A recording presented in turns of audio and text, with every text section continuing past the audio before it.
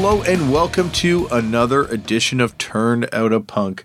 I am your host, Damien Abraham, and once again I am bringing you a conversation with someone who grew up listening to punk, may or may not still be involved in punk, but had their life changed by the genre in a major way. And today on the show, someone I'm very excited to talk to, a record putter-outer, a label head, someone that has written a lot of articles that I love reading, but most importantly, for this podcast at least, he has written a book called Urban Styles, which is a Rosetta Stone is what I refer to it in the episode as, and Freddy liked it, so we'll go with that, where you link, you're linking hardcore punk with graffiti, and that's two things I'm fascinated by. It's also kind of like a real direct link between rap and hardcore, which are two huge forces that came out of New York at the same time. Anyway, we go into all this and more on that in a second. But first, if you want to get in touch with me, you can head over to DamienAbraham.com. There's an email address there. You can find me on various forms of social media at LeftForDamien. If you would like to find this show on Facebook, there's a Facebook page run by my brother and show producer, Tristan Abraham. And my gosh, he is working on some amazing stuff. I have some unbelievable stuff coming up that Tristan has been chasing down. And wow, Thank you, Tristan. Thank you, Tristan, for all the work you've been doing. But yeah, you can send a message to Tristan and thank him yourself if you want while you're at it. And he can get the message to me. He can get the message to, whatever needs to be said. You can get it to Tristan over there at Facebook. And we also post all that same stuff that we get posted on the Facebook page over on a Tumblr page. There's a Turned Out a Punk Tumblr as well. If you want to support this show, the best way to do that is by going to iTunes and writing a review and rating it and subscribing to this. And if you don't use iTunes, tell your friends about it. And that's a great way to support. Speaking of support, this show is made possible by the fine folks at Vans. They've come on board, said book whoever the heck you want. Don't have to do live reads.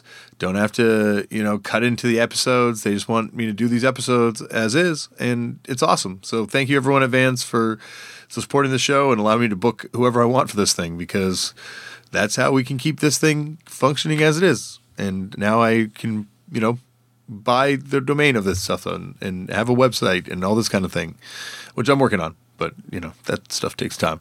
Speaking of time, I guess I got to say I'm now done with that wrestling show that I've been working on. So time again at last to devote to this show.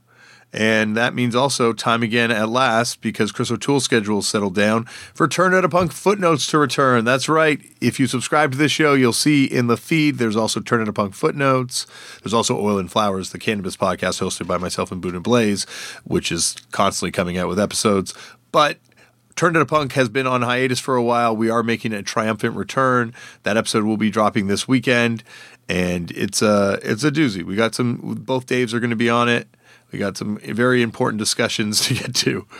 I mean that, of course, in the terms of importance as prescribed by Turned Out a Punk, not in the global scheme of importance, where they're quite minor, admittedly, but, major for this thing. So listen to that podcast dropping this weekend.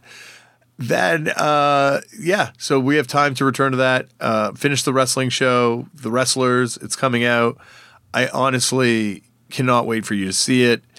Even if I wasn't on it, this would be my favorite show, because it is cool. The stuff I got to see this year was really cool, and now I get to show everyone else. So, buckle up. I will be hopefully giving some more information about that show as it gets closer to the release date, like when it's going to be released, because we still don't know. But I'm wrapping up the voiceover stuff, and we're finishing editing some stuff, and then they're going to be ready, and I've seen a bunch of them. Oh my gosh. I'm excited for this.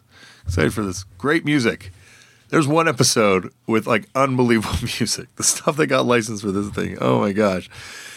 I could talk about wrestling all day, and this has nothing to do with wrestling today. It's about some other interests of mine. Today on this show, Freddy Alva. Freddy is someone that I've been a fan of. The records he's put out, of course, the New Breed compilation, Wardance records, amazing stuff that he put out on that label over the years, since his arrest, international bands. It's a fantastic label. Check them out if you're on the resource, as we call it around here, Discogs.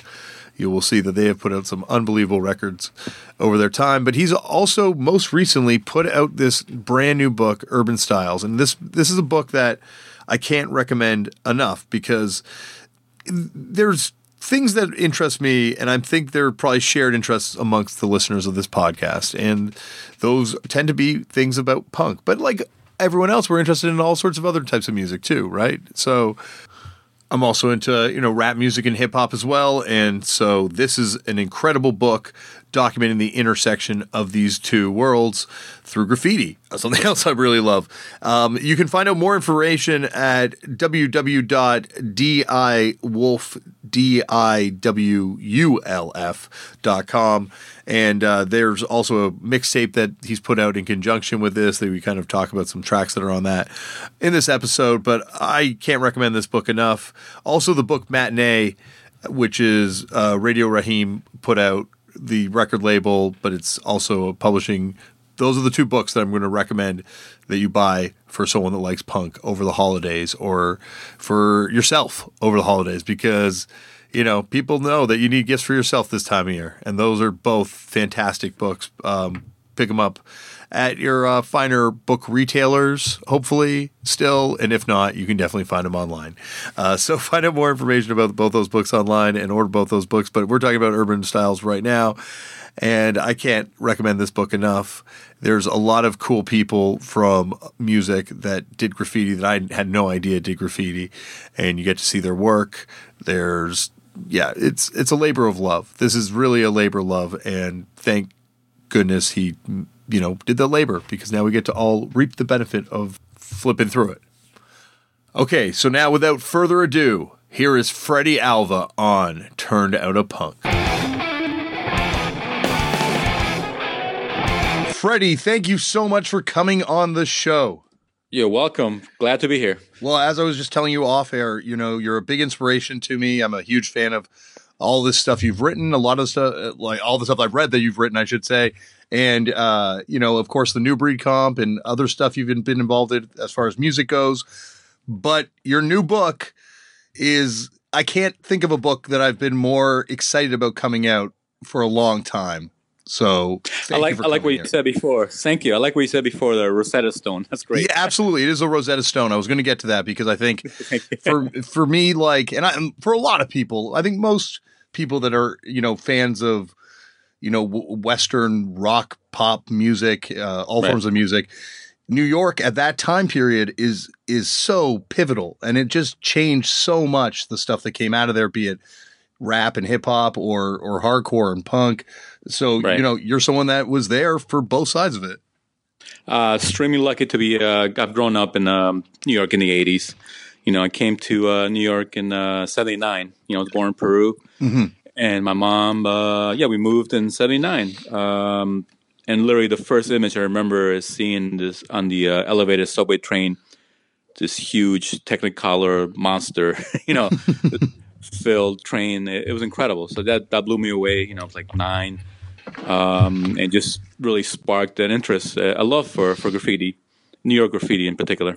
Well, I want to get there, and we're going to hopefully talk a lot about graffiti because it's something that I've got a love for, but don't have a lot of knowledge about. So I can't wait to talk to you about it. But I got to start this off the way I start them all off, which is Freddy. Shoot. How'd you get into punk? Do you remember the first time you ever came across the genre? Yes, very much so. 1984, I was always listening to anything left of the dial on the radio station, if anyone remembers that. And I grew up, with hip hop. Hip hop was my first love as far as mixtapes, listen to the radio, all these rap shows. But curiosity always, got the best of me. I always wanted to listen to anything out there. So I came across this college radio station, and they were playing, I guess, long before the alternative name was coined. They were playing, I guess you could call it under the new wave industrial tag. And there was a show called Fun. And this guy was playing Clock DVA, Nocturnal Emissions, a lot of like British kind of like pseudo-industrial stuff. Yeah, like post-punky kind of. Yeah, post-punk stuff. And he played Killing Joke. Oh, awesome. And I remember taping the show and the song that always stuck to me the most was "Wardance" by Killing Joke, and that kind of sparked an interest of seeking out other stuff that sounded like that.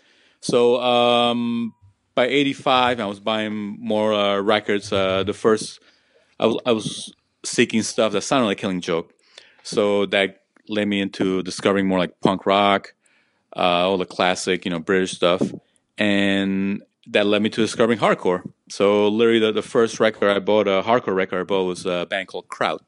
It's a New York local Queens band. They put out an amazing album, I believe 84, an Adjustment to Society, and that's the first hardcore record I bought. But I can trace it back to listening to Killing Joke, in '84. So that's my segue into punk. So I jumped straight from hip hop into punk and hardcore. So other people have different phases, the metal years or new wave or what have you. Not for me. I went straight from hip hop to punk. That's awesome. So I guess going back to hip hop, how did you first get introduced to that music? Was it just, I guess, you're seeing the graffiti on the elevated trains. Like, was it just around in the air at that point? It was just in the neighborhood. I grew up in Jackson Heights, Queens, and in 1981, 82, hip hop was the thing in the neighborhood. I believe not too many 12 inches had come out yet, so mixtapes. Everyone had a boombox, just blasting hip hop. That was my main intro, and everyone I hung out with, was into hip hop. We were all like b-boys, wearing Adidas with fat laces, Adidas tracksuits, nameplates, Kango hats, the whole look. If you've seen Beat Street or Crush Groove, that was my look in 1982. So hip hop was a huge part of growing up. And also freestyle music, which freestyle is a sort of a subgenre of kind of dance music, but played primarily by Black and Latino kids. So those are the first music I really gravitated towards. And so we're like the same kids into freestyle that were kind of into the early rap stuff that was happening? It was more of a fashion thing. Like hip hop was kind of tough, tough street look. Freestyle was more like you had to get dressed up, like gel in your hair. All the girls had poofed their hair up, so it was more fancy. So there was a marked division between kids that wanted to keep it more street and kids that wanted to be more like club like. So there was a marked division between that. Okay. And so, like, I guess at that point, were you, we were obviously had this awareness of graffiti. Were you writing already, or did you know writers kind of like right from your arrival in New York? Or? Literally from, I started school like in beginning of '79. That even though I went to like a private school, everyone wrote graffiti. All the guys, girls, everyone had a tag. They might not have gotten up, on the walls or whatever, but everyone had a tag. And I so did I. I had a couple of tags. I wrote. I had my little crew of friends, and we did some bombing in the streets in our neighborhood. And when I started high school in '84, I met other writers from all over the city, and a couple of them took me to the train layups. So I did manage to go a couple of times and do my tag on a train. I gotta say that I was never. There's two things I was never good artistically to do graffiti, and I never had the dedication to because you could succeed in graffiti even if you're not particularly good, but just like repetition, just bombing as much as possible. So I never had either of those two qualities. But I always kept a love for the graffiti, admiring it. Other incredible writers that were prevalent during the train years, which I would say it ended about, I'm going to say '89. Late '80s, the whole train era was over, but I was glad to be there to see the early to mid '80s stuff. Did you know any of those kids that were in Style Wars? Not directly. No, those were when Style Wars came out, those guys were superstars. Yeah. Is the Wiz, Min. These are like legends. Scheme. No, I never knew anyone directly. They were older than us too. All those guys grew up in the '70s writing graffiti. So they were older than me and my friends. So I never knew anyone really directly. Did any of those, I've always been curious, did any of those guys cross over to that first wave of punk or any of the early stuff? The Style Wars, I would say more on the rock side. like Is the Wiz, they were all like, rock guys from Queens. They were into like Sabbath. Yeah, I was going to say. Stuff like that. But they really didn't cross over, like classic rock, Led Zepp. But I can't think of any of those Style Wars guys that cross over into the hardcore, except for like people like I talk about in my book, Mackie, who's a big he's not directly featured in Style Wars, but he was a big influence on Scheme. Scheme is big part of the Style Wars. Mm-hmm. He's a kid, his mom, and they're talking in the kitchen. His mom's telling him, why you have to go right on the walls and stuff like that. That part's amazing. But Mackie was a mentor to Scheme. Really? Yeah, he was like Scheme. Say they went to the same school up in uptown Manhattan. So he was a big influence on Scheme. So indirectly, Mackie is like all roads lead to Mackie as far as like graffiti, hardcore, skateboarding, what have you. All roads lead to Mackie's like the original crossover guy for all these subcultures. Well, I guess that answers my next kind of question I had for you, which is like, is that where the crossover starts? Because like, in your book, and certainly now, obviously, because of your book too, there's a greater awareness of, this kind of connection between hardcore and graffiti. But when did that start? Like, was it with Mackie? Well, I can pick Mackie and the guys in Frontline who I also cover. Yeah. Frontline were all graffiti writers. Mackie was part of Frontline.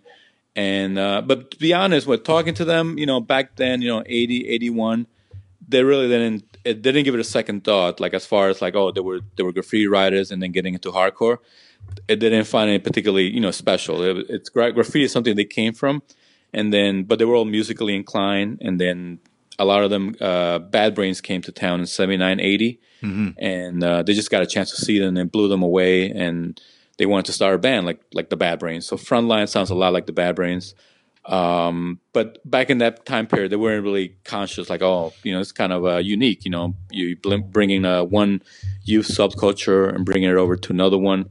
They were just kind of doing it, Yeah. So they weren't really think of anything particularly special. And a lot of them, they weren't also thinking of, 1980, 81, they weren't thinking of incorporating, for example, none of the guys really did like a Frontline piece on a train or anything like that, or their bands. They weren't really conscious of it. Graffiti was something that was in the DNA, and they just happened to move on to like the hardcore punk scene. But that New York hardcore kind of NYHCX, like, this logo, world famous logo at this point, that comes from graffiti, right? Well, the guy that developed it, his name is Kevin Crowley. Mm-hmm. He was a singer for The Abused. Yeah. He grew up in Manhattan, so he definitely I had friends that did graffiti, but from what I can gather, I think it was a little more sports influence, like the X, and then overlaying the NYHC. So I don't think it was directly influenced the logo, but subconsciously, just growing up the environment, it kind of it could have influenced the logo.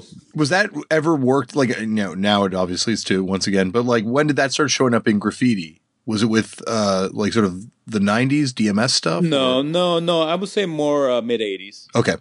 And it's showing up in graffiti. That NYHC symbol became, like bands like Knox in Front. They start putting in all their, shirts, flyers, and Chromax as well. So by the time the mid 80s, second wave of New York hardcore, by the time those bands came along, like they all started incorporating that NYHC symbol as well as graffiti. Bands like, Breakdown, Absolution, Outburst, all those bands, they all had graffiti writers in them, so they incorporated the NYHC symbol. Okay, well, now we got to get back to your journey. I'm sorry. Sure. Unfortunately, that's unfortunately the way this podcast goes. It moves at a snail's pace. That's why we have to do multiple parts. Gotcha. But so back to your sort of experience. So you kind of, first, hear punk music through Killing Joke and stuff like that. Were you kind of just like searching the dial, or were there punk kids around? Were you seeing punk people in the streets at that point? Searching the dial, and also when I started high school in '84, I met some kids that were into they're skinheads. There were kids that were going to my school. When I started in '84, I was a freshman. I met this guy, Joe Bruno. He was a junior, and he was a roadie for Murphy's Law. He had a band. He sang a little bit for a band called Armed Citizens. Okay, yeah. And he's actually in the Beastie Boys video, "Fight for Your Right to Party." He's the guy with a white tank top coming out. But so he was a huge influence. When I got to high school, there were some hardcore kids in my school, and those are the guys that influenced me as far as discovering more as far as the scene. And also in my neighborhood, then I did discover there was a guy named Anthony Caminali. He sang for Token Entry in '85, and then went out to sing for Raw Deal / Killing Time. He was a big influence on a lot of kids in our neighborhood. He was like, 84. He graduated high school, but he lived like 10 blocks away from me, and a lot of kids in my neighborhood would just go to his house and tape his records, like 86, 87. So he really like kind of tutored us as far as punk and hardcore. So I always got to sing. I just saw him like a couple of days ago, like Killing Time played, and he's always same as always. He really influenced a lot of guys in the neighborhood. Well, yeah, like talk about like the holy trinity of bands, like Raw Deal, Killing Time, and Token Entry, right there. Were bands almost like neighborhood bands at that point, or was it too small to be considered like a neighborhood? It was neighborhood bands. When I got into like in my neighborhood, there were a couple of bands, and in Queens there were. More in northern Queens, we have more access to like garages. People had like a little parts of Queens a little more suburban, so kids have garages, and they would practice in them. Band practice, and like 30, 40 kids would show up, and it would become like a show. Kids stage diving off the couches, stuff like that. So those are my first. Even though I did go to CBGB's by '85, but a lot of just shows that happened because of like band practices. So that was really cool. And it was a neighborhood thing. A lot of bands had never recorded anything, or they did maybe like a demo. So what was your first, like, do you remember your actual first punk show? Because you had been to rap shows, hip hop shows before, right? Right. I do remember the first hardcore show I went to, like the sophomore in 1985. And this new wave kid, a friend of mine from school, Filipino kid, he told me about, he saw me, I was writing on my school table on my desk, writing some bands names, an NYC symbol. Yeah. So he saw me, hey, if you like that stuff, we should go check out this place called CBGB's, and they have a hardcore matinee. So yeah, I went. I'm gonna say fall of '85. He took me down to my first show, and I'll never forget who played. Dayglow Abortions, Canadian band. Yes, absolutely. This long gone Knockout James, so like really forgotten New York band. And what's the deal with Knockout James? I've been trying forever to track down if they would record anything. Yeah. But they would actually spray paint their name, KO James, all over the Lower East Side. So they had a big, graph hardcore connection. Yeah. But the headliners were Raw Power from Italy. Oh my God, what an awesome show! Yeah, they fucking blew me away. Like really incredible. So I never forget that, like the first show seeing Raw Power and those bands, and from then on I just started going like later on, late '85, '80s. Every Sunday I would go to CBGB's, and my new wave friend, never went back. he got scared. Yeah, what was it like? I guess for those shows were they already kind of violent by that point? Yeah, I would say there was a sort of a lull. I'm going to say the '85, '86. Things started getting a little more violent. Then started steamrolling. '87, '88 to. Came to a point in '89 that they stopped having shows for a while at CBGB's, but it was not just, I guess if you read history, like gangs started coming over, but it was just a rough neighborhood to begin with. Lower East Side, in that time period, it was just violence, fights breaking out left and right, and also the crossovers scene started happening about '85, '86. So a lot of like metalheads started coming to the show. And a lot of skinheads, hated metalheads, so yeah, tons of fights would break out, like just for people having long hair. And the funny thing is, the skinheads that were beating them up a couple of months ago, they might have had long hair, and then they shaved it, and a sort of a rite of passage, they had to beat up metalhead. So all those factors like came into play as far as the violence kind of slowly starting escalating. Was there like a particular band that kind of caused that shift to happen, do you think? Or was it just like, as you say, these natural forces that were? I wouldn't say a band. I Because I would always hear the say circle jerks. Like it was always, every time you hear about someone saying like, yeah, the circle jerk show happened and then shows sucked afterwards. the most violent shows I remember, Chromax. Chromax 1986. There was a place called Rock Hotel at the Ritz. They were like larger than CBGBs. It could hold like about, maybe 3,000-4,000 people.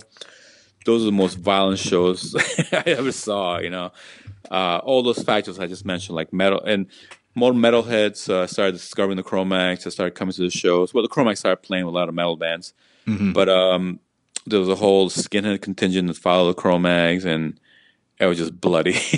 So I'm not saying that they caused all this violence, but that's the band I remember where the most violence took place. '86, and then I gotta say a lot of kids like me raised in hip hop. When they started coming into the scene, I'm going to say 87 or so, 88, they brought a lot of that neighborhood hip hop mentality into the scene as far as violence and gangs. So that was a big factor that also contributed to the overall spike in violence. Yeah, it's amazing, like New York, to watch sort of that scene, New York hardcore scene, change over the years, and just like, and obviously keep consistently producing some of the most important bands in every era. But it's just it is like a very from like a very arty scene that apparently was very kind of like almost like hippie vibe at sometimes when people talk about it, to obviously a very hard scene by the time of the 90s. Yeah, totally. Exactly. Well, it like I said, it started escalating in the late 80s, and early 90s, it was just kind of blew out of proportion. Unfortunately, I know a lot of people that, kind of had a hand in kind of making that happen. So it's a kind of a, good and bad feeling. I know some of the people involved, they're good. They were, always good to me, but they did some really, really crazy stuff to other people. Yeah. Well, Walter Schreifels has been on the show a few times, and we were talking actually last time that he was on about that kind of shift that happened, where you have almost like a breakaway scene kind of form, and you have the ABC No Rio and the Veriform bands, and sort of like like in Wardance bands, and like this whole kind of separate scene. When did that start happening to you? I'm gonna say late '89. CBG. A couple of factors happened. CBGB stopped having matinees for I'm gonna say 4 or 6 months. And a friend of mine, this guy named Mike Bullshit, who was singing at the time for the band SFA. Then he started a band called Go. Yeah. He found a space, and actually through friends of his, this band called Bug Out Society, they found a space on lower east side, even further down than CBGB's, at 156 Rivington Street, ABC No Rio. And they started having shows there. And the first show was there in December '89. I came down, and it was great. It was just maybe 20, 30 people there, 3 bands played. But none of the more predatory people from listening that CBGBC came down. So Mike started, he's like, I'm going to do shows regularly. Do you want to help out? And sure. I jumped in. A couple of the friends like Chaka and Gavin from Burn, they started helping out, doing security or cleaning up the place. And I have to thank them for Gavin, Chaka, Brandon from SFA. They kind of kept out a lot of the people that were coming that stopped the shows at CBGBs. They kind of kept those people away. They might have come down once or twice, but then they kind of just let it go. And then Coney Island High started having shows in 1990, so they went towards there. So ABC No Rio kind of just grew like a separate entity, but it was started by people that were involved in the mid '80s, CBGB scene. And so kind of overnight, a new scene sprung up, new bands formed, like Citizens Arrest, Born Against, Go, Wasipungo. All these bands kind of formed. It was a separate scene, and it was great. Mike Bullshit left on a cross-country bike tour in the summer of 1990, and he just said to me, "Hey, do you want to book the shows? Continue what I was doing." And I just went for it. I booked shows for about I'm going to say a year and a half to about late '91. It was a great time. It was very the ultimate in DIY experience. Same person. Stamping your hand at the door, same person taking out the garbage, same person cleaning out the vomit in the bag, same person chasing out some drunk guy. So it's the ultimate as far as doing yourself experience. And it was great. It was a great time. I have made some really good friends. And also the graffiti connection still continued because the front of ABC No Rio in 1990, Sane did a piece saying ABC No Rio in the front. And he also did some Sane. I don't know if you're familiar with Sane Smith, the legendary brothers graffiti writers. And Sane also did a piece in the back of ABC Rio that's still standing there. It's an American flag in the intertwine and the Sane, and that's still standing there. So there was a fairly big graffiti connection as well. The ABC Rio scene started. So it was in both scenes, I guess, because obviously the more kind of the tougher, outwardly tougher kind of New York hardcore scene. There's obviously a really strong connection to graffiti. But it's also kind of in that DIY scene too at the same time.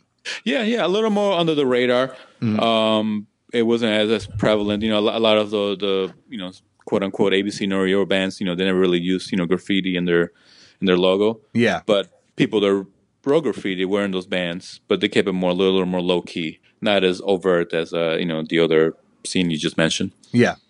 So I guess going back to you once again, you're in high school. You see, your first hardcore show at CBGB's. I'm sorry. Once again, I do apologize that we keep going off topic. No, it's fine.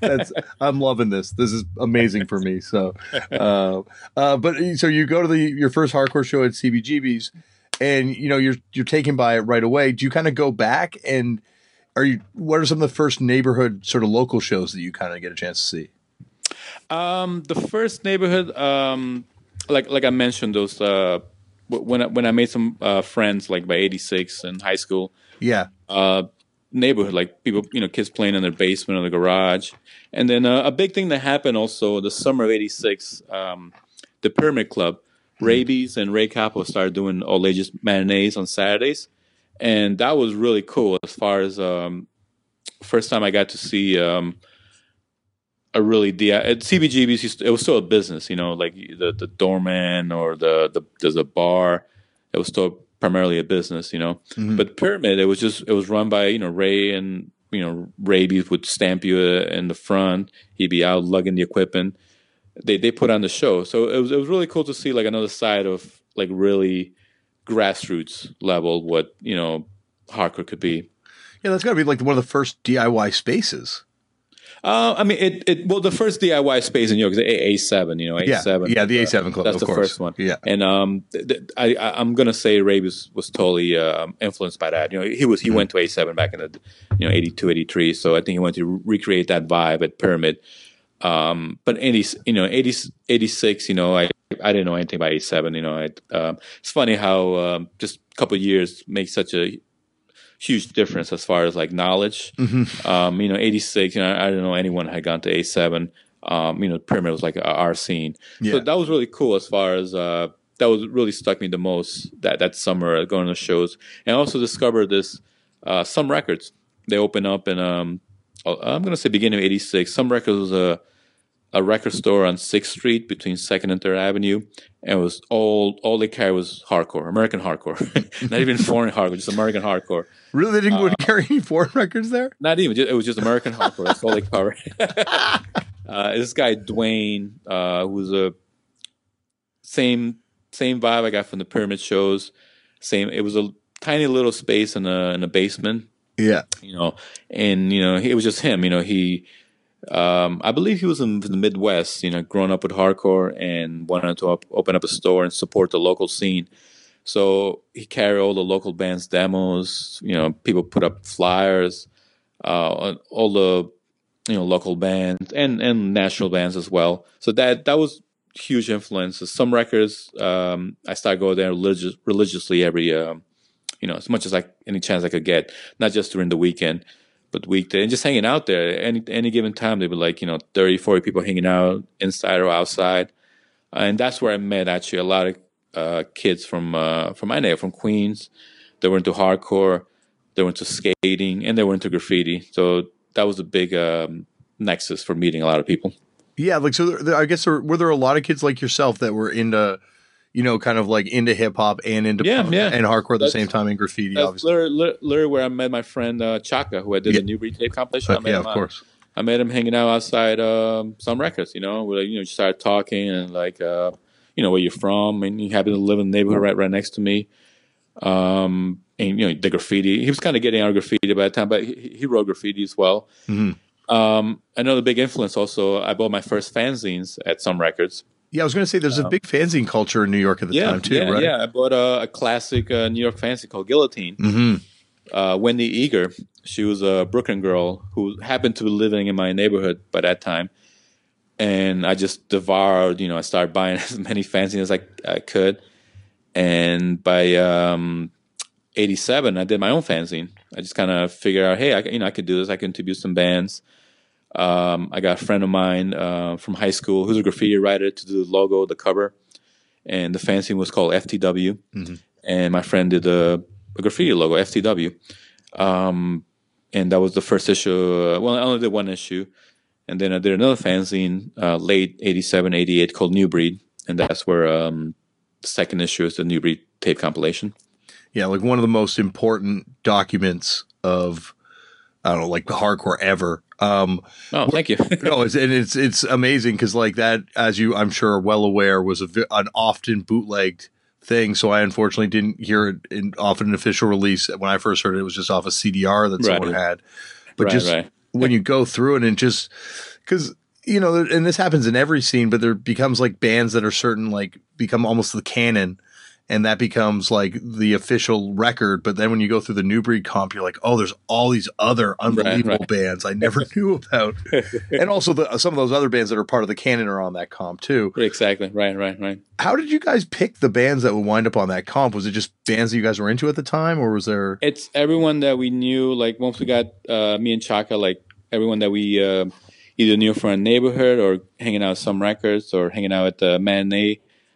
Everyone's just friends, Yeah. People I was working with, people I went to high school with, people I hung out with, and I went, they're I have a band, and we wanted to document I think the Way It Is comp had just come out in 1988, the Revelation comp, the big one, and that was great. But there was a newer crop of bands popping up, 88, late 88, and a lot of them happened to be just friends of ours. So we asked them, hey, we want to do a compilation tape. Chaka had two double tape deck that you can make a copy of.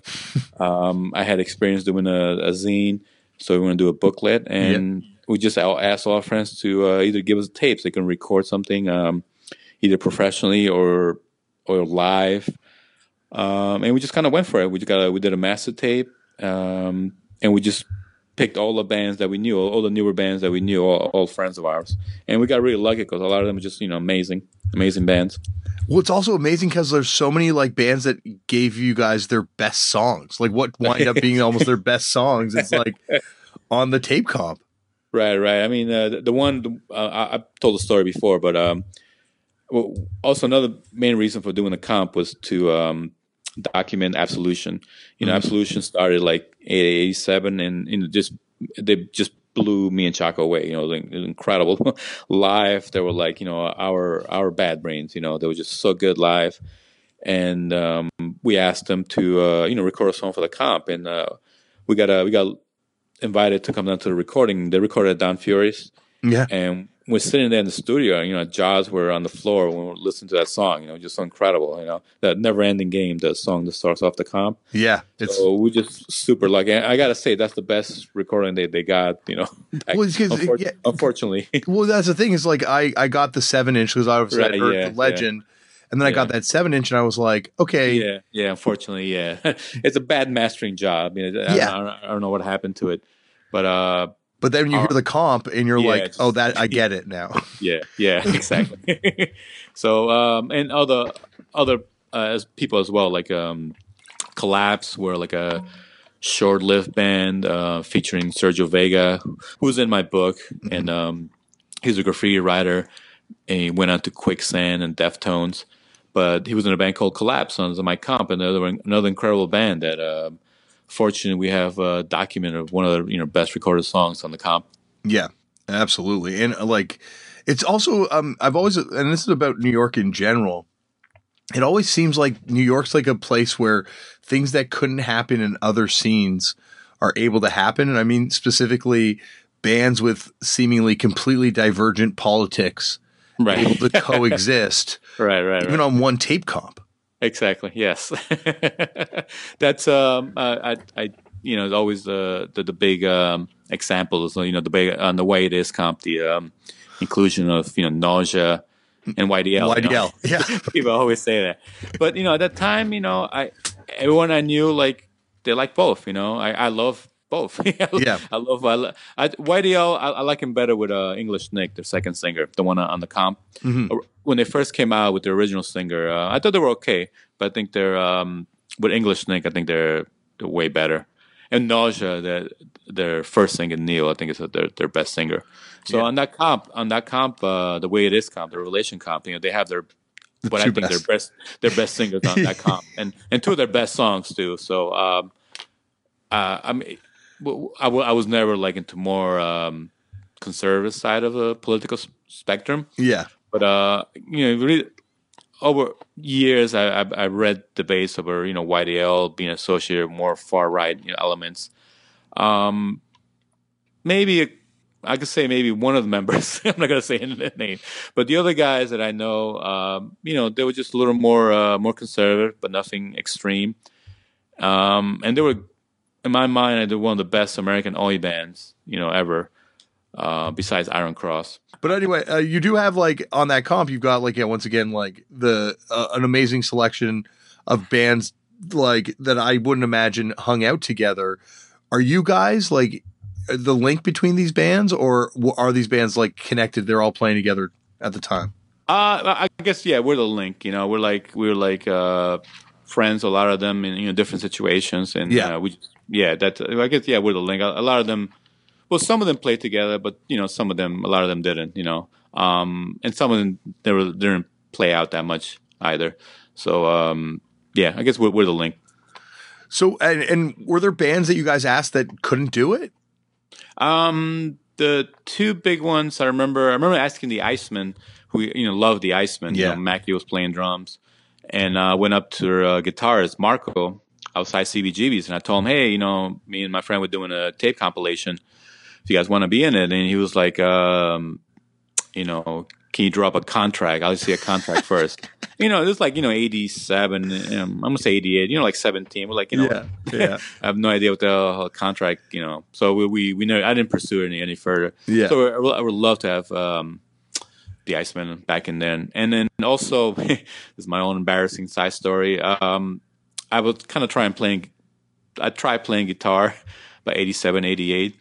So when we're doing the comp, I was like, oh, maybe I get a band together and we'll do a song so I can include it in the comp. So I asked a couple of friends of mine to, help me out. So we did. We got a band together. We actually went to Down Fury. We recorded a song. But I just didn't like the way it sounded. I was like, when I was comparing to Absolution or, Life's Blood, I was like, it doesn't compare. Yeah. So I never included my band on the comp either. Really? Has that song ever come out at all? I just put it on the Urban Styles mixtape. Oh, awesome! 28 years later. Actually, when I hear it now, it wasn't that bad. I don't know. What was I thinking? Well, I imagine at the time you're also in the company of giants too. Yes, very self. I want to listen to it. It's not that bad. No, I know. That's the thing. It's even now, I'm playing in a band. I don't know if I would ever want to be on the New Breed comp just because I don't want to be that song that everyone's like, oh, that's the weak song on the comp. Yeah. That's the one that I want to skip over. Right. So I guess the other thing I've always kind of wanted to know about the comp is the Life's Blood stuff on it. I'm a huge fan of Life's Blood. and that band. How were they looked at by like the other scene in New York? Did they fit into both scenes, or were they kind of decidedly one scene? No, they were hugely popular on both. Yeah, like everyone, like but I know, like Love Lies Blood. For the comp, we have 2 live sets, right? Yeah, but they had, if I remember correctly, they had just broken up in '88. Okay. But I asked Adam, the guitarist, a friend of mine, I asked him if I could, right before they broke up, well, they had the singers on the 7-inch had left, so they got this guy, Sean Murphy, to sing. Mm-hmm. He also sang for Collapse on my comp.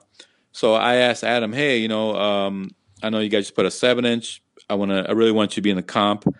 Can I use a couple of songs with Sean singing? So Sean is the one singing on the 2 live songs on the compilation. Oh, that's right. So it's not the original singing Jason, but he did a great job. He sounds great, and no one really can tell that it's not Jason singing. So I just really wanted him to come. Lifestyle were a huge influence as far as blending stylistically, like all the artwork. It looked like Void, like an old early '80s hardcore stuff. But then musically, they blended it. There was some kind of Oi-ish kind of like tendencies. It sounded like a classic hardcore record that could have come out in '83. That's how good they were. I can't say that about too many bands, in that time period, but it could have easily fit in, like in DC, Boston era. Mm-hmm. No one better than I. So they were just incredible band, and everyone, both any scene, love. They love them, especially when Adam went on to start Born Against. So that Born Against was a huge influence in the early '90s, especially ABC No Real scene and all over. Mm-hmm. Yeah, Born Against was like, I don't know, at the time, for a time they were the band in hardcore. Right. I guess for some people. Well, the different scenes, and camera wasn't too much. Was that palpable at the time in New York? Like, obviously there's that famous debate. Yes, But like, as someone going to shows, could you kind of feel that tension around the scenes at that time? Well, I mean, a lot of people that were like, let's say going to see Sick of It All, in '91, they weren't going to see, Born Against at ABC in Rio. So it was like kind of, there were some, but there was a huge division between. So at a Born Against show at ABC, you never feel any kind of like, threat of violence, at a Born Against show, So that was totally different. But by that time period. When there was and the scene was big enough to hold all these like different scenes, they were all hardcore, but like different. And there was also a huge squatter rot scene, like squatter bands, more like I guess crusty bands, and they had their own separate thing going on as well. So the scene was big enough to hold these 3 different like universes. Well, there's also and there's like a 4th universe too, because isn't there that like sort of New York noise rock, Noiseville? Yeah, like the most post, like more like AMRAP, like the AMRAP stuff. Yeah, but that was a little different. A lot of those guys didn't really come from the hardcore scene, except for like who am I thinking of? I think one of the Unsane guys came, but that was a whole totally different like. But that was all across the country. The post hardcore scene, the AMRAP, Touch and Go stuff. That was a totally different thing too. But did did that cross over at all? Like, because as you say, there's Unsane. Well, it did as far as bands taking that sound, like maybe like 92, 93. Bands like Die 116 and Hell No. Mm-hmm. They were hugely influenced by that noisy scene, and they brought that onto. Even though they were playing ABC in Rio, that they were playing like more like noisy post-hardcore stuff. So they were influenced more by the sound. I've always been like intrigued by that Noiseville Records too. The fact that they put out like these incredible hardcore records, and then they're also putting out Action Swingers records. Right. There's a connection to New Breed. There's a high school friend of mine. He sang for a band called Under Pressure on the New Breed comp. Yeah. And then in '91, he was in this band called Accidental Tribe. Oh, really? Yeah, the whole noisy rock. Yeah. I think they toured with Gigi Allen. It was crazy. Yeah, I'm looking at, Like, because I have my Noiseville records all in one box, and I'm looking up at the right. record at the front of the box right now. Yeah, so he's by 91 he had moved on to that type of like kind of noisy, more psychedelic rock stuff. But yeah, that's a connection. So yeah, but Jim Gibson from Noiseville, he was just a huge influence. A lot of people up in Yonkers, Westchester, the breakdown guys. But he was also a huge noise fan. So Yeah, that Inside Out band too. Like exactly, I say exactly. Who a lot of people talk about Inside Out. I really don't remember them. I never saw them, and I bet you never really listened to them. So, but a lot of people talk about them. I guess they were a big deal. Like maybe now, Inside Out, the New York Inside Out. Yeah, it's like the Mother Records scene. Like at the time, anyone that was around was like, yeah, that stuff was not on the radar. But now record collectors act like it's the most important stuff ever. But Jim Gibson, Noiseville, was a great guy. And he really had just a love for music overall. Could be New York hardcore or noisy stuff, Yeah, what a label. Like, I love anytime you see a label where it's like that, where it's not just one genre, but it's kind of in multiple worlds. Yeah, you see Unholy Swell 12-inch next to a Breakdown 12-inch. Yeah. Great guy. If only that bill existed in real life. Yeah, exactly. Yeah, he's great. And he has opened up a record store called Big Jim's Records. Okay. Which I'm going to say it's somewhere in Westchester. Yeah. Oh, well, I got to make a trek out there because I imagine I've got some holes in that collection I need to fill in. Right. Where did Frontline kind of fit in scene wise? Obviously, they're much earlier on, but Frontline, 80s, I didn't know anything about them. No one my age. I mean, of course, the older people that saw them, remember them. But anyone my age, 87, 88, I didn't know anything about Frontline. Even the 90s. Somewhere along the line, I learned that that Beastie Boys song, "Time for Living" on Check Your Head. Mm-hmm. It's a Frontline instrumental that they took the instrumental part and they shouted Sly Stone lyrics on top of it. Somewhere in the 90s, I learned that was a Frontline song. That was my first, I guess, awareness of Frontline. And also seeing them in old flyers, A7 flyers. They play A7 a lot. And then when the American Hardcore book came out, Frontline's mentioned, a couple of times as being Mackey's first band. Mm-hmm. So that's what I guess it really started to really dig more into them. And then through the course of doing the book, that's when I really found out, everything about them. Yeah. I tracked down all the members who are, still around, and it's fascinating story. Those guys, they're really the originators of the synthesis. Without they weren't aware of. Conscious of that, back then, but they're really the first ones to bring that whole graffiti influence into New York hardcore. So, and I guess they're playing with A7 bands at the time, right? And I guess Mackie kind of goes in there. So it's from there that I guess other bands were seeing their graffiti, or meeting them, and is that spreading throughout the scene from there? Not really, because like I said, once they had Frontline, they really didn't incorporate the graffiti into the band angle, So no, I would say no. They kind of kept it separate. So yeah, there were graffiti writers, but they really, other people didn't really know about that back then. So they really, I wouldn't say they were spraying the message. They weren't, like I said, talking to them, they really didn't think twice about it. They grew up doing graffiti. That was something that they did, and then they moved on to the hardcore part. But they didn't really try to promote themselves as a graffiti New York hardcore band. They're one of these bands that almost lost to time until resurrected by yourself, and of course the mentions in American Hardcore and stuff, right, and the Beastie Boys. Yeah, and also the New York hardcore book that Tony put out. And Tony's book, of course, as well. Yeah, absolutely. Tony was just on the show 2 weeks ago. Oh, so. Great. Tony's the best. I love Tony. Absolutely. Yeah. And they were, if you ever listen, Frontline are incredible. Yeah. they had 3 vocalists during their lifespan, but they're hugely influenced by the Bad Brains. So they have that Bad Brain sound, and they also bring on other elements to it. there's also a hip hop connection to them because the original two of the original singers went on to do in the '90s. They did a record production team called Stimulated Dummies, and they were responsible for producing what they call the golden age of New York hip hop in the '90s. Yeah, like Brand Nubian, Alpha One. That's crazy. George. Yeah, they produced. They're if you look it's the first two singers of Frontline and this guy Dante Ross.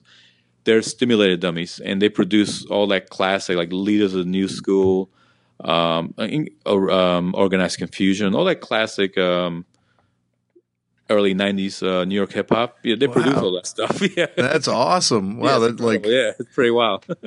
Man, talk about being in two amazing scenes at once or in one lifetime. They really like cross over, like from graffiti to hip hop to hardcore to skateboarding. They were just the pioneers of all that downtown fusion.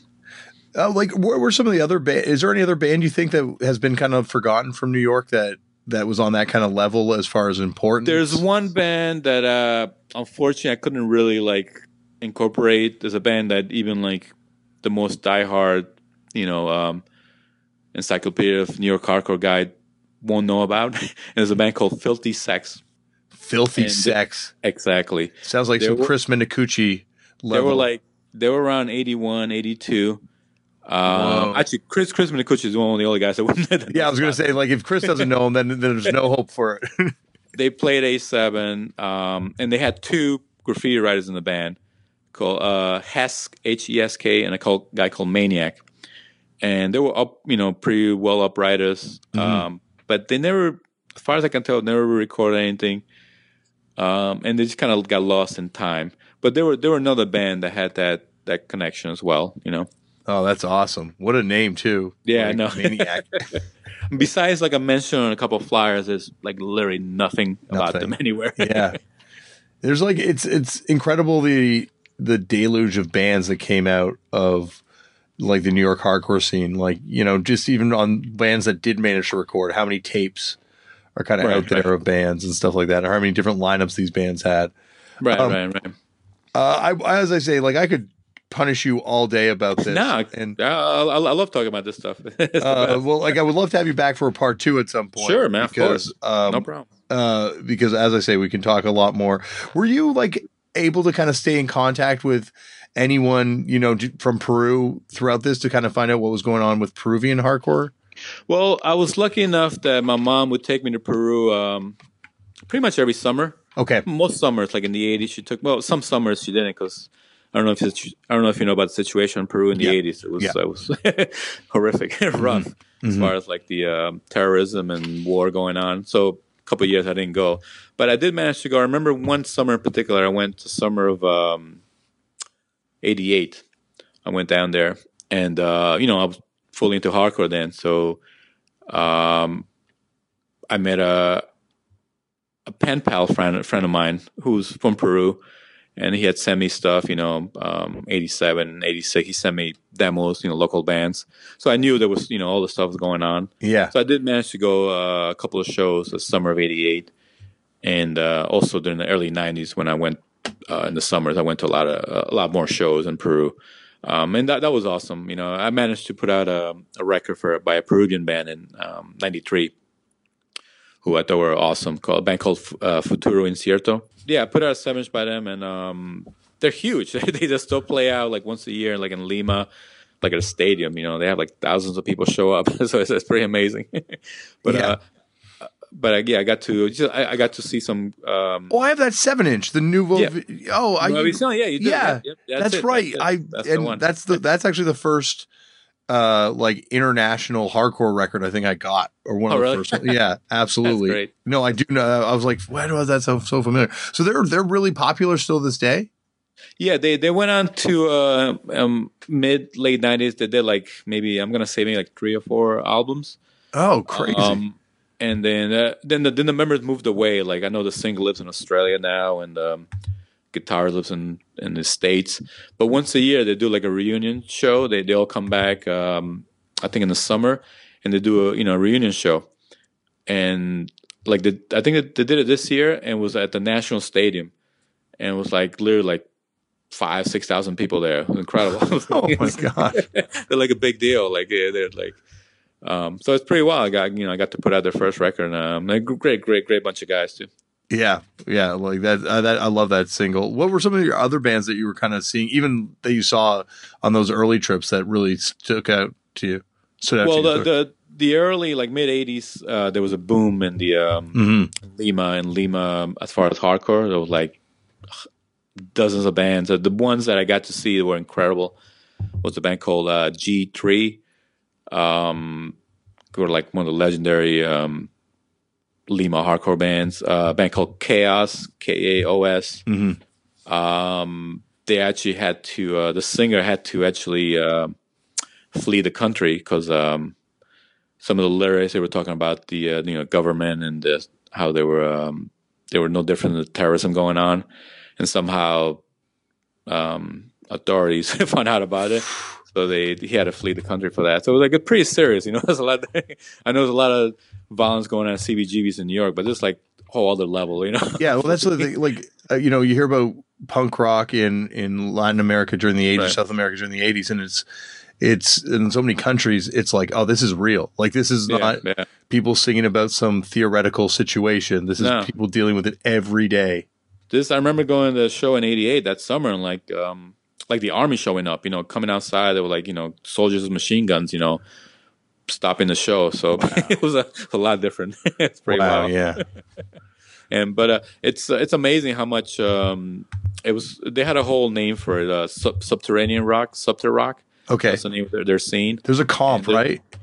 Yeah, there's some great comps. There's a book came out. Unfortunately, it's in Spanish, but there's some great documents of the whole scene. And there was some leucemia, ataque frontal. My friend who actually he was my pen pal. I became pen pals with him. He was a drummer for ataque frontal. What an amazing band! Incredible band. I'm still friends with him. When I go down to Peru, I see him all the time. Are they popular down there? Like, the guitarist died, and the singer moved to Miami. Okay, it's a funny thing. Like when Rorschach toured Miami, like in '92. Yeah, they're like they called me. They're excited. Oh, the singer from Ataque Frontal came to see us. They were so excited about that. But they're huge now. They're like the most legendary like Peruvian hardcore bands, Ataque Frontal. Yeah, no, I know they're certainly legendary like outside, but I was always wondering like, if they're one. Oh, they're huge too. Yeah, huge. They're a big deal down there. Like very influential. And they managed to do a 7-inch. This French label put out their 7-inch. I was just going to say that's like that New Wave Records that put out their 7-inch. That's one of those labels that. What an amazing job of documenting international hardcore. Right. Like it's so many killer records from all over the world. I think they put out. There's a band from Singapore they put out. Yeah, they started doing a lot of stuff. Yeah, the amazing. The Tour de France 7-inch. They had another Peruvian band on it. Yeah, great label. So talking about one of the more. There's a band called Narcosis who became friends with guitar. Another legendary band there. They had an incredible scene in the mid '80s. Unfortunately, a lot of them were just demos. Yeah. But now in the past 4 or 5 years, they've been reissued on vinyl. So you get to hear the stuff is incredible. Yeah, it's I think much like some records policy in the '80s. Unfortunately, generally in hardcore, in the top part of North America, like Canada and America specifically. You don't really get the whole story because you don't really find out about a lot of the incredible international scenes that were going on at the time. And it seems like in the last sort of few years that now these reissues are coming. Yeah, and it's great. And it's still like to this day is a huge, hardcore scene in Lima and all over Peru. But hardcore scene is pretty big, and like Sick of It All went down there like not too long ago. So and played to thousands of people. So there's a huge healthy scene down there for all that stuff. Well, as I say, Freddie, I would love to talk to you forever, and I'd love to have you on for a part 2 if you're down to come back. Sure, I would love to talk about the actual people in the book. A lot of the writers in the book. So yeah, I'd love to do a second part. No problem. Absolutely, that'd be amazing to have you back on. There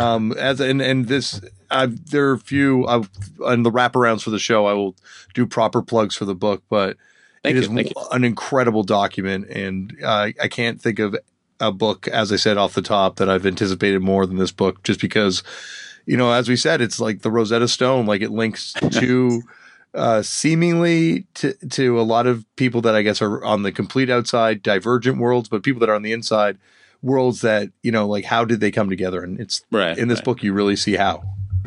Cool. Great. Good to hear. I love hearing as much feedback as possible. We, and even though, the book has my name on the cover, but it was a whole group effort, Mm-hmm. A lot of people helped me out, from getting material, to supplying sources, to my layout designer did an incredible job, Orlando Arce.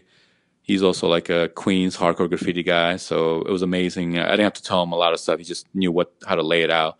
If you see the layout was just incredible. You know? So a lot to him. Steve DeLodovico, the editor, really sharpened a lot of stuff. Were edited, were put strategically. So it's a group effort that's really helped make the book look as good as it does. I'm not just saying that because it's my book, but other people have no no relation to either scene. Just by looking at it, it looks incredible.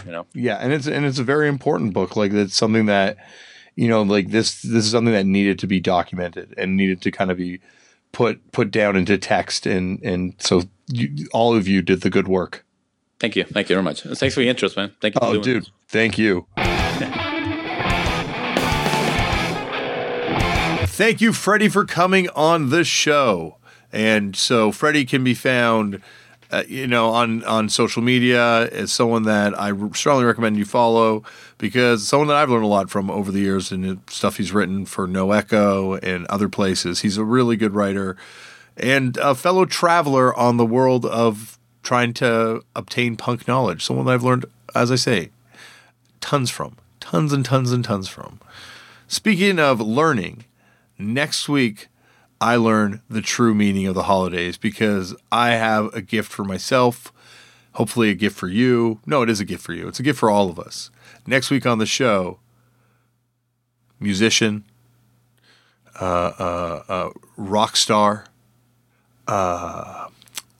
playwright, Kevin Drew. That's right. Kevin Drew is coming on the podcast. It is an incredible episode. One of my favorite people in the whole world. We talk about a lot of funny stuff on this thing. It's a real nerd out fest. It's a really fun, nerdy time. Hopefully you will join us next week. I really strongly recommend that you do. And that's it. Go out there, make your own culture. Do this because, no one will do it better than you do it. And that's it. Have a very happy holidays. Right now, my wife is away, and so I'm just here with the 3 kids by myself, and I'm telling you, I have really learned to appreciate what she had to go through a little bit more. I always understood it on some level, but I couldn't truly understand it until I lived through it for this extended period right now with colds and school and stuff. But so, Lauren, if you hear this, I really thank you. Thank you for everything you do because, oh my gosh, to do what you do and work, everyone who holds it down, working at home and then having to work out in the workforce or just having to work at home, period. It's hard. It's hard. I recognize the struggle that we all have to do that, but that's the price we pay for choosing to populate the world for another generation. So I guess that's what we're going to have to live with. So shout out to all the parents or anyone that is saddled with the loving duty of raising children. Well, I'm off to make dinner. I will see you next week. Thank you, everyone, for listening. And, love you.